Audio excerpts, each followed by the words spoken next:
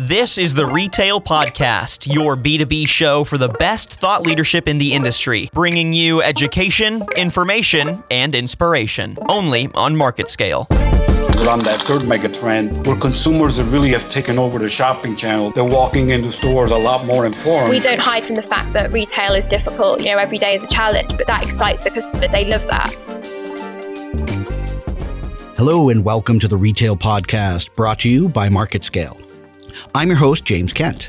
As a reminder, if you're looking for the latest trends, insights, and updates in the retail industry, make sure you're subscribing to the podcast on Apple Podcasts or Spotify. Also, be sure to check out marketscale.com/industries for a wealth of articles, blogs, videos, and podcasts on the retail industry and other industry verticals. Today's focus is on a critical component of the retail environment, and that is digital integration. Digital does not always mean e-commerce, although that is what consumers may have thought in the past. Today's digital advancements and solutions are helping retailers reimagine the physical shopping experience. And joining me with his thoughts on this revolution in retail is my guest today, Trevor Sumner.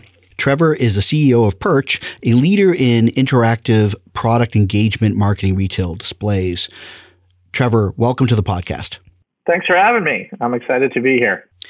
Trevor, I had a couple of numbers I was going to jump right into, but retail figures for November just came out yesterday, and sales were down 1.1% in November over October, with a 52% drop in Black Friday traffic from last year. Some of that is understandable because retailers kind of did a rolling Black Friday to accommodate the pandemic and not wanting to have a huge crush of people. But clearly the lack of a Black Friday and creating that excitement caused some issues. So I was kind of thought I should grab some of your thoughts there on the numbers that just came out. Yeah. So, it's definitely not a good sign for holiday spending. And we saw earlier, I think 2 weeks ago, that retail lost 35,000 jobs as well in the November timeframe. So we saw a precursor to that kind of indicated that the sales numbers would be a little bit disappointing, let's say. I think there's a couple things driving that. One of the big things is, like you mentioned, Black Friday was spread out into October. We had Prime Day in October. People started, buying holiday gifts, and God bless your heart. If you actually did holiday shopping in October, I still got a lot of things to buy, which is not a good place to be for me. But also, it's a reflection of, what's going on in the economy, right? In that, we did not see a second stimulus come through, that the federal government's still talking about it, and it's just very late in the game. And what you're seeing is kind of like a bifurcated, society, right? So, you have 8% more people below the poverty line than we did when the pandemic began. And, that has a real impact on spending. But it's fascinating because, like I said, it's bifurcated, right? So, James, if I asked you, what do you think has happened to, Americans and their savings over the pandemic? What would you guess? Has it gone up? Has it gone down? Up a lot? Down a lot? I'm going to go with the fact that probably overall, the economy, people still have jobs. There are a lot that don't, but I would say that people are saving right now. Yeah, that's exactly right. I think that's a narrative that people don't see, is that Americans actually have $1.3 trillion more in savings than they did, than they would have had if the pandemic hadn't occurred. And that's, again, a function of stimulus. It's a function of the stock market being at highs, but that's not evenly distributed. And so, if you're in the luxury market, you're looking at these numbers and, you're counting on a rebound to come. But the reality is, this is affecting people so differently. There are a lot of people who are very negatively affected. You've got kind of gift giving spread out, no big Black Friday. Cyber Monday was diluted by, multiple days. So Walmart has, I think, 3 different shopping days. Other retailers have up to 10 different type of big sale hits that they're planning on spreading out. And part of that is, to also adjust for, some of the challenges around logistics and shipping. And so that's a big part of it. And then you also have, COVID getting worse. And so, when you look at these statistics, you have to look at, what is the cost of gas and transportation and, those things starting to shut down. You look at restaurants in New York, and you're in Vermont, it's cold, right? Outdoor dining is less and less a possibility. So, you'll see a shift from, restaurants to grocery. And so it's a lot of shifting going on, and we're going in the wrong direction with COVID. That doesn't, that doesn't help things, right? And I think there are a lot of concerns about spending, and there should be. I think overall you'll see, holiday spending to be a little bit flat. I think NRF right beforehand put a bullish estimate that it would be somewhere between 3.5% and 5.5% increase this year.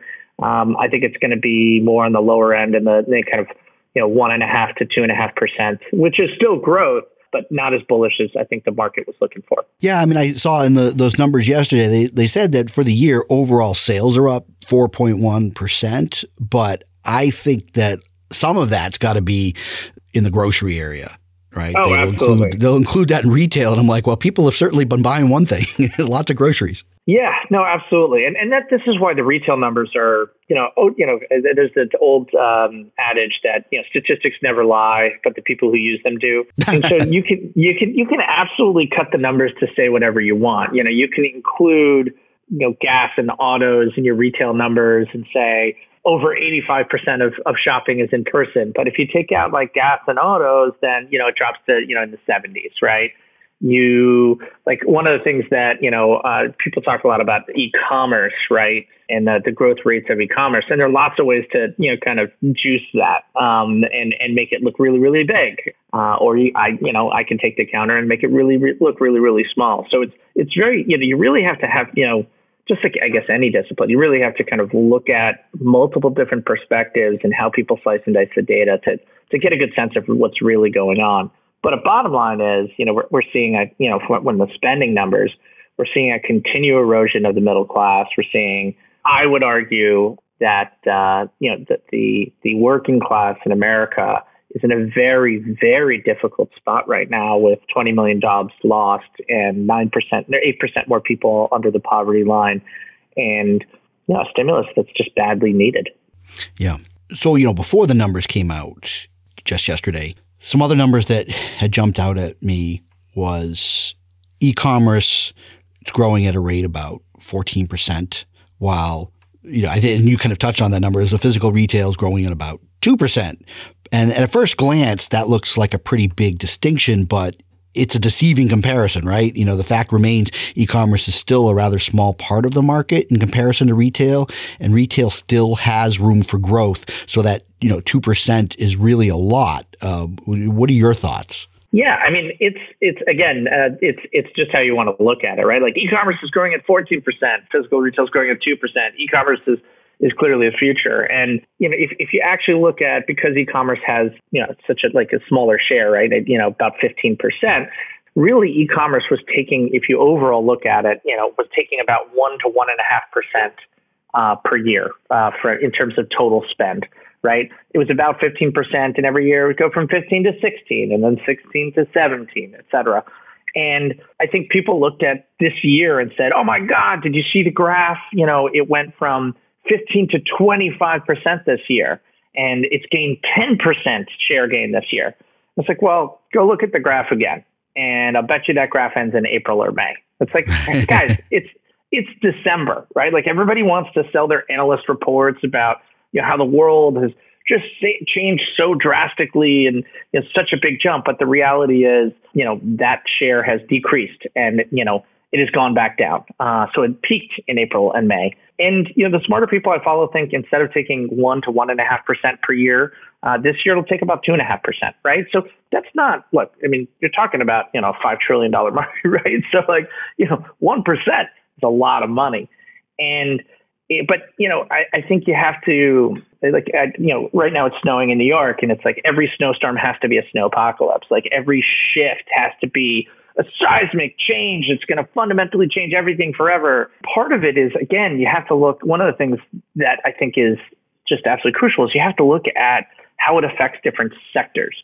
I remember my buddy in LA telling me, early in the pandemic, he decided to go buy a jacuzzi, and he walked into this place, this giant warehouse, store full of jacuzzis. And he's like, oh, there were 3 jacuzzis in this entire warehouse. He's like, oh my God, I'm so sorry that the pandemic has hurt you so bad. And they said, what are you talking about? We can't even keep them on the floor. right? Like jacuzzi sales are like way up. Anything with home goods is way up. Grocery, like we mentioned, there's a huge shift from restaurants to grocery. So like even grocery e-commerce, bring it back to the e-commerce, e-commerce grew about 200% this year. And you're like, wow, it's like tripled. It's like, yeah, but it's gone from like, 3% to like 10%. And if you look at it, that 200% growth is now down to 100%. And it's shrinking every month as people go back to their normal habits. And so like, that's one piece of it. And it's like shopper habits. But the second piece of it is the underlying dynamics of commerce is that e-commerce isn't profitable. And that's a big thing to say. Now, again, not like everything, like it's not true in every category. Like if you're selling luxury items like Gucci and, really expensive items, the shipping isn't really a big piece of it. But individually shipping items is extraordinarily expensive. Mm-hmm. And in grocery e-commerce isn't profitable. There's no way to make it profitable. The only way you can create profitability for digital for grocery is to allow you to either buy it in store, buy it online, or pick it up in store, or through kind of micro fulfillment with local people and charging $7 for a delivery fee. And for a lot of people, if you're buying $100 worth of groceries, who's going to pay 7-10% more? Right now, we're paying fees, for restaurant delivery and Instacart. Like I just ordered some food on Caviar.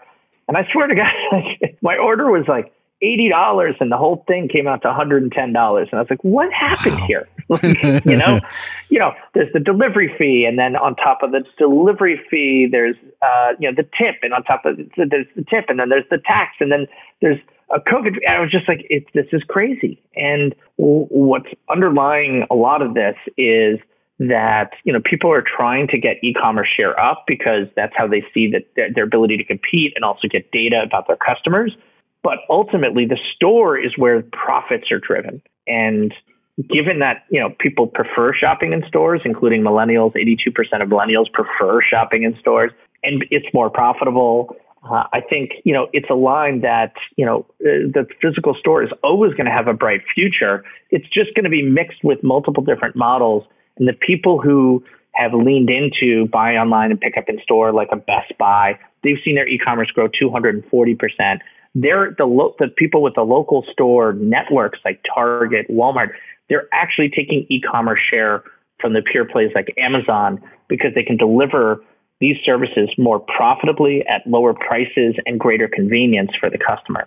And so even in digital, for the first time, over 40% of orders are delivered via the local store networks.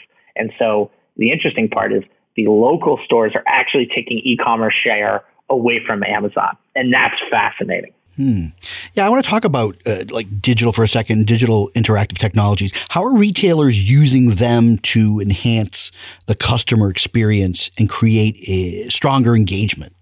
People think digital is e-commerce, but the reality is so much data is being collected, and that's quote unquote digital. I'm using my air quotes on the podcast, digital, right?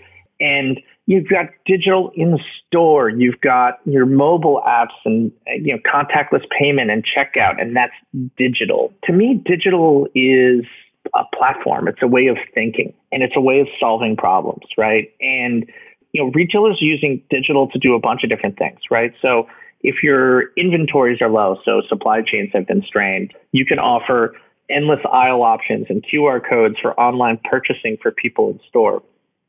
People are really vamped up around kind of customer loyalty right now. So Walgreens has relaunched their loyalty program. Walmart has launched Walmart Plus, Target, et cetera. All these guys have, from a retail perspective, are using loyalty to give people a reason to shop with them. It's increased savings, and in return, they get data so that they can market to you better. And that's digital. And for us at Perch, where I'm the CEO, we think about digital being key to the consumer in terms of what they need to make a purchase, right? So, 87% of people start their product discovery journey online. And so why? Well, because that's where the content is, right? Like if you want to read about a product, if you want to learn about it, like I want ratings and I want reviews, I want videos and how-tos, and all that stuff is online. And it's amazing to us that where 85% of transactions occur in the store, there is none of the digital content that customers actually need to make a decision. And so we think that the next great frontier for digital is not online, it's in store, because right now it's so devoid of digital content and even devoid of data, right? If you think about it, right now, in the next hour, millions of people are walking down the shelves, interacting with products. Nobody is looking at the data as to like which products are they interacting with, which ones are they touching. If they touch it and pick it up, do they convert? Do they buy it? Do they put it back? Which customers are buying? How long do they look at a product, right? That is where 85% of transactions occur. And to me, that digital platform, that measurement, that influence with digital content is an amazing, kind of open frontier for transformation. So what are you doing on that end? I'm kind of curious as to how we're breaking down that barrier and getting information about the retail experience as a shopper goes through those aisles and picks up those products. Obviously online, there's a lot of back-end data that you can see, oh, this person put this in their cart, or they took it out of the cart, or it's still in the cart, or, they held on to this product for this long. So what are we doing in the stores to recreate that data experience? Yeah. And I think, you look at, digital signage, right? And I think digital signage is like the banner ad of traditional retail, right? Like, if you think about banner ads in 1998 and blinky text, I don't know how many of the listeners even remember that, but it was terrible. I mean, it's just blinky text and trying to catch your opinion, and it's not contextual, and it's just, flashing at you to try and get you to look at something that you don't really want to look at. And to me, traditional digital in store is a lot like that, right? Like flashing banner. Maybe it's Maybelline. Maybe it's Maybelline. Maybe it's Maybelline. Like, great. How does that help me pick out a product, right? That's not what I need. I want to know about this product. And so what we do is we basically have screens embedded in the shelves, and we use cameras and computer vision to actually detect what people are touching and picking up and putting down. And so the moment you touch a product on the shelf, it like Perch just wakes up and starts telling you about the product, right? It's like, the way I think about it is, like you said, online, I can click on a product and get more information. Why can't I do that in store? So the moment that I touch a product, it's like clicking on it. It's like saying, hey, I'm interested in this product. And it wakes up. It's like Minority Report. It wakes up. It's intelligent. It starts telling you about the product. It engages consumers and like people, oh, let me look at the ratings, reviews, and what products go with this. And, oh, this comes in different colors, or, et cetera. And so you get the benefit not only of the right message at the right time. And it's not, maybe it's Maybelline. It's like, let me tell you about that AirPod Pro, or let me tell you about that, Neutrogena, skin Hydro Boost skin, skincare product, right? It's not just that, but the ability to look at all this data now of which products are people touching, and hey, does this piece of content actually convert people to both to sales and to get them to interact? Like, for example, Johnson & Johnson, they had a beauty end cap at a supermarket in the Midwest called Meijer. And they had Neutrogena, and they had Kerry Washington for Neutrogena, and they had Jennifer Aniston for Aveeno. And for Clean & Clear, they didn't have a spokesperson, so they quote unquote just used Instagram influencers, right? Okay. And so we looked at the data, and it turns out that the Clean & Clear converted the best when somebody picked up a product to the screen. And so we said, well, what if instead of Jennifer Aniston with her 50 million Instagram followers, we just did, these Instagram followers, Instagram influencers who had, 5,000, 50,000 followers, right? Let's see what happens if we launch that content. Let's see how it changes behavior. Turns out, increases digital engagement by about 20%, increased sales by 10%. I mean, wow. 10%. If you could go to a customer and say, hey, I can give you a platform by which you can figure out which piece of content drives a 10% sales increase across all your in-store networks. That's groundbreaking stuff. And it is groundbreaking, but to us, who come from web background, being able to figure out A/B test content and have a platform not just to measure this stuff, but to influence them, it's that's what we do online all the time. Amazon's doing 1,000 tests every second, right? So I think digital in store is in a prehistoric phase, just a very early stage where we're just starting to build the sensors to figure out what's going on, the billions of interactions that are happening. What is the right message at the right time? How do you convert them at the shelf? Or like if you're a CVS, for example, right? And you're in the allergy aisle, right? And you pick up an allergy product. Maybe the answer is, hey, do you have allergies? Do you want to talk to a doctor at our Minute Clinic? Do you want to sign up for our Care Pass? Do you want to sign up for, some of these other services that are highly profitable that I can offer you? Do you know that, if you purchase our $10 a month plan, you can get 30% off, this generic product that we have at CVS, helping retailers compete with the brands? There's so much you can do once you know what the shopper is actually interested in and what their needs are. And that's been missing in retail, where I think, a lot of retailers have lost the plot and just, thrown products on shelves, and you can't compete with Amazon because they have the biggest shelves in the world. So then do you find brick and mortar retailers receptive or resistant to bringing in these types of technologies into the physical shopping environment? It depends on the retailer, right? So there are those who are technology forward, and we've seen those retailers win in the pandemic, right? Because if you have a digital platform and digital competencies in the enterprise, you can move faster. You can change things. You can change messaging with Perch, right? Like you can push a button and update it messaging in 1,000 stores at a time as if it were nothing, right? And if you have print, you got to send people in the store, change shelves, all that type of stuff. Best Buy had been working on buy online, pick up in store, BOPIS, Target, Walmart. Like the amount of change that the big guys made in the first month was tremendous. But it's kind of like, I think I'm trying to remember who said it. It's like there's so many overnight successes that took over 10 years, right? Like it was a lot of building the competencies in house and having digital platforms so that you can move. And certain retailers have done that, and other retailers have been resistant. Other retailers, it's less about creating engagement, right? If you're at a dollar store, it's about value, it's about discount, it's about convenience, and it's less about creating engagement and those type of things.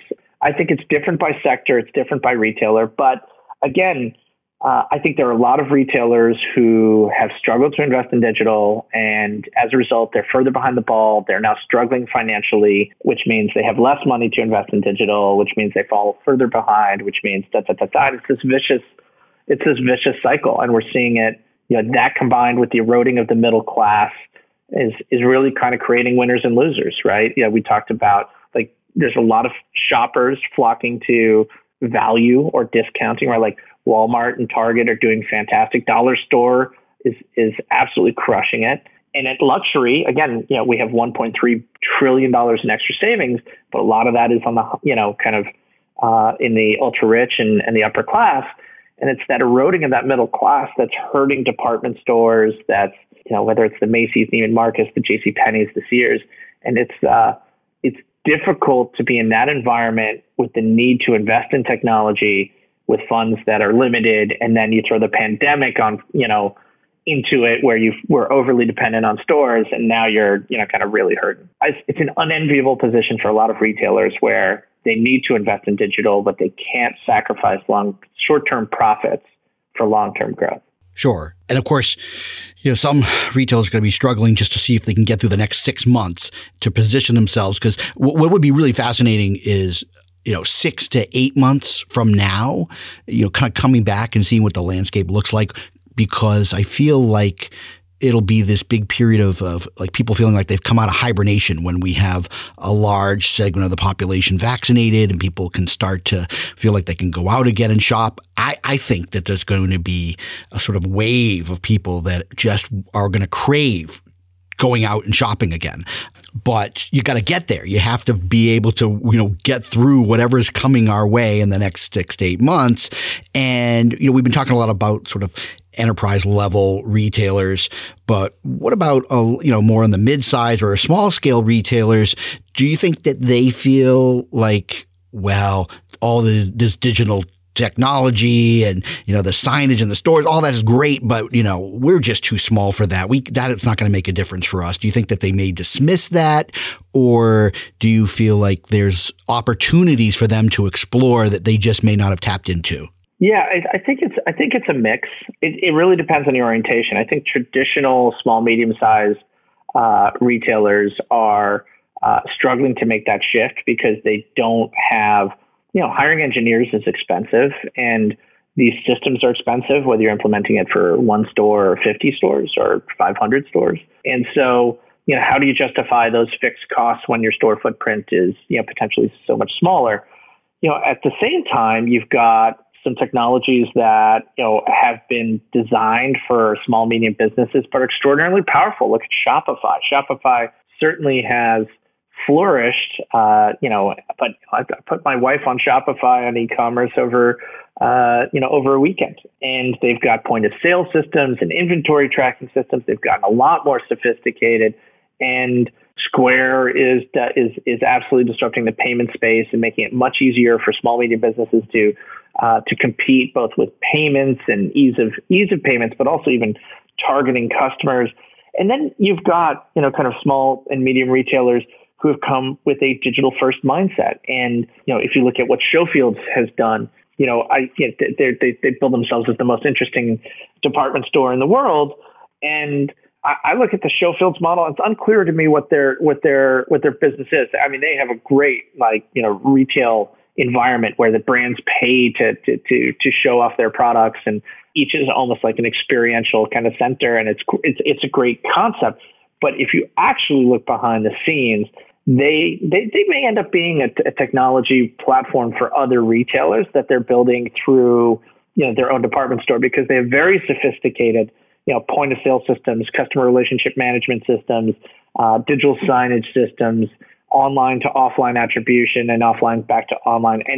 And there are people looking at this with a digital first mindset. And especially there are a lot of brands in the direct to consumer market who started with a digital mindset because they grew up online. But over 2/3 of any digital direct to consumer company that's raised over $6 million, they've actually opened stores.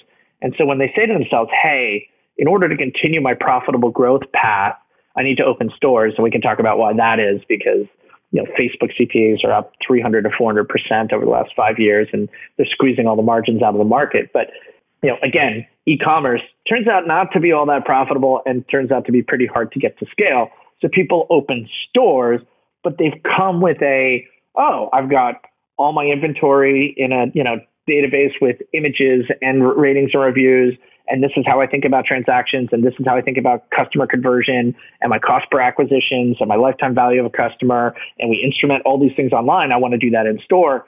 And so I think these digitally, kind of native brands are forcing, small, medium kind of people to think about small, medium retail differently because they come with digital DNA. And I think it's a much needed change. And ironically, some of the larger retailers are actually hamstrung in this way because they have old systems that they still need to update, because it's when you're a single store, changing your point of sale isn't a big deal.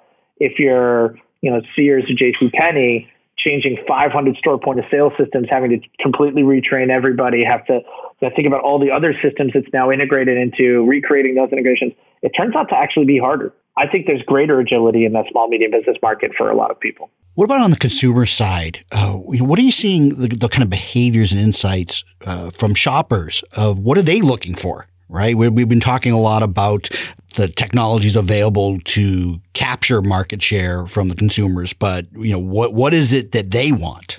You absolutely have to look at this from multiple perspectives, because when you try and figure out where the future is, it's between the needs of the retailers, the needs of the brands, and the needs of the shoppers, right?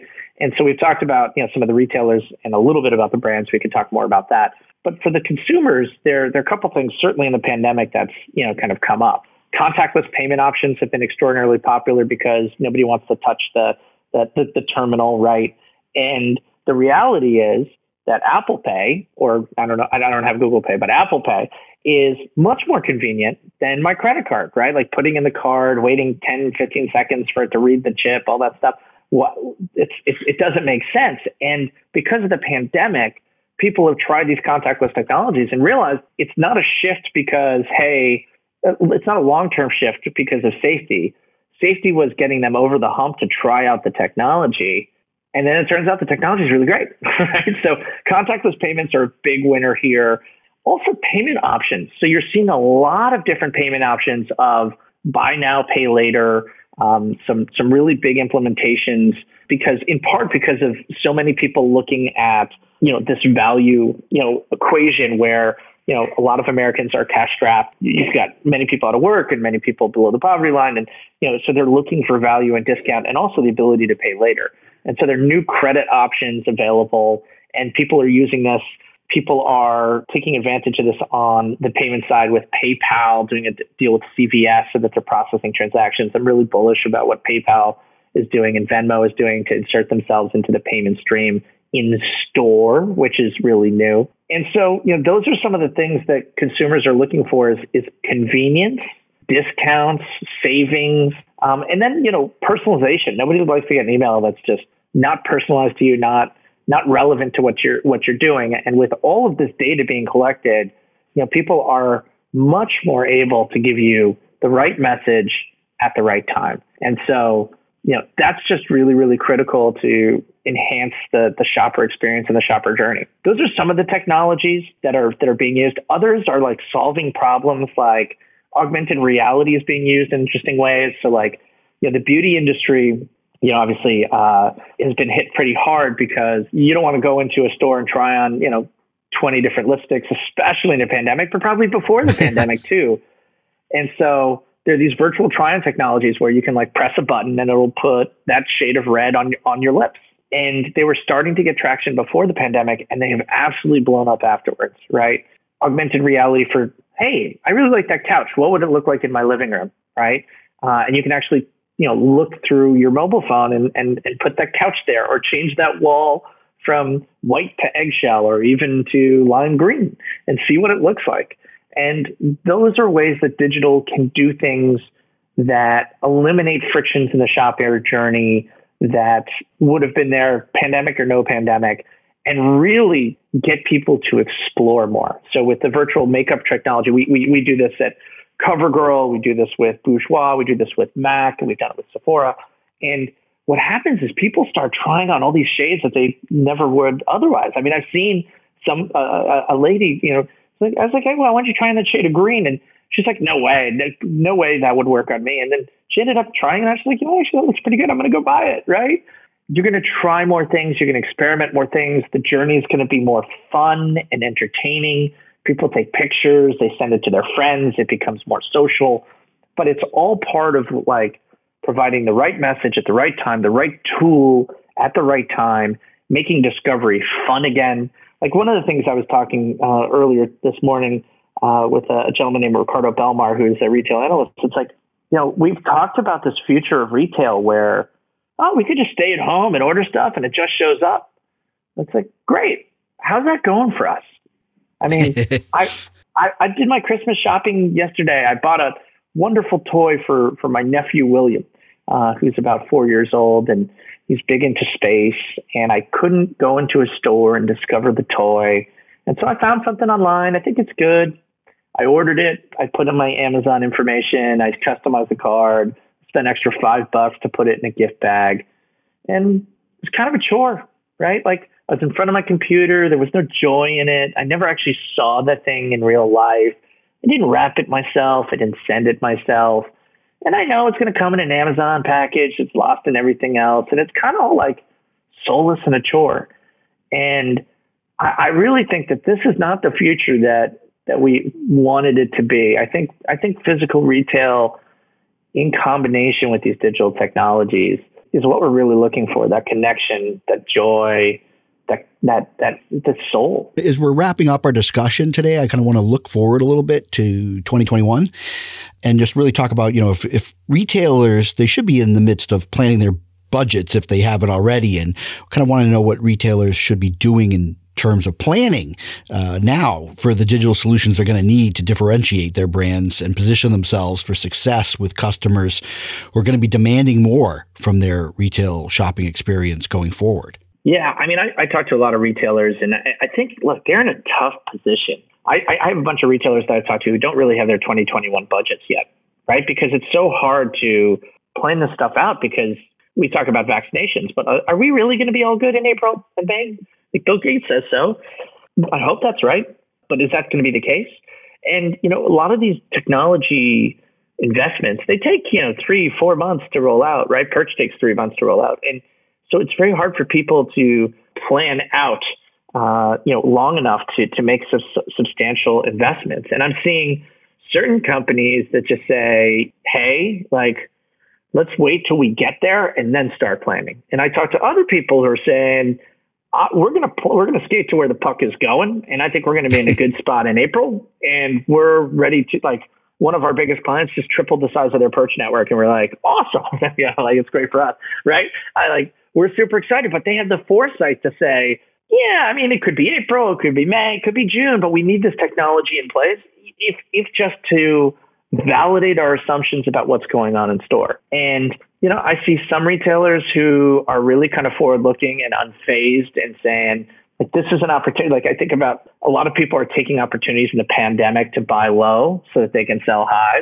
This is a good time to invest because you don't have a lot of store traffic right now, right? So what opportunities does that give you to make some changes now that could be a little, bumpy, but you'd rather have the bumps now than kind of the roaring return that you mentioned earlier, which, we're seeing in China and other areas that have handled the pandemic, I think, a little bit more capably than we have, right?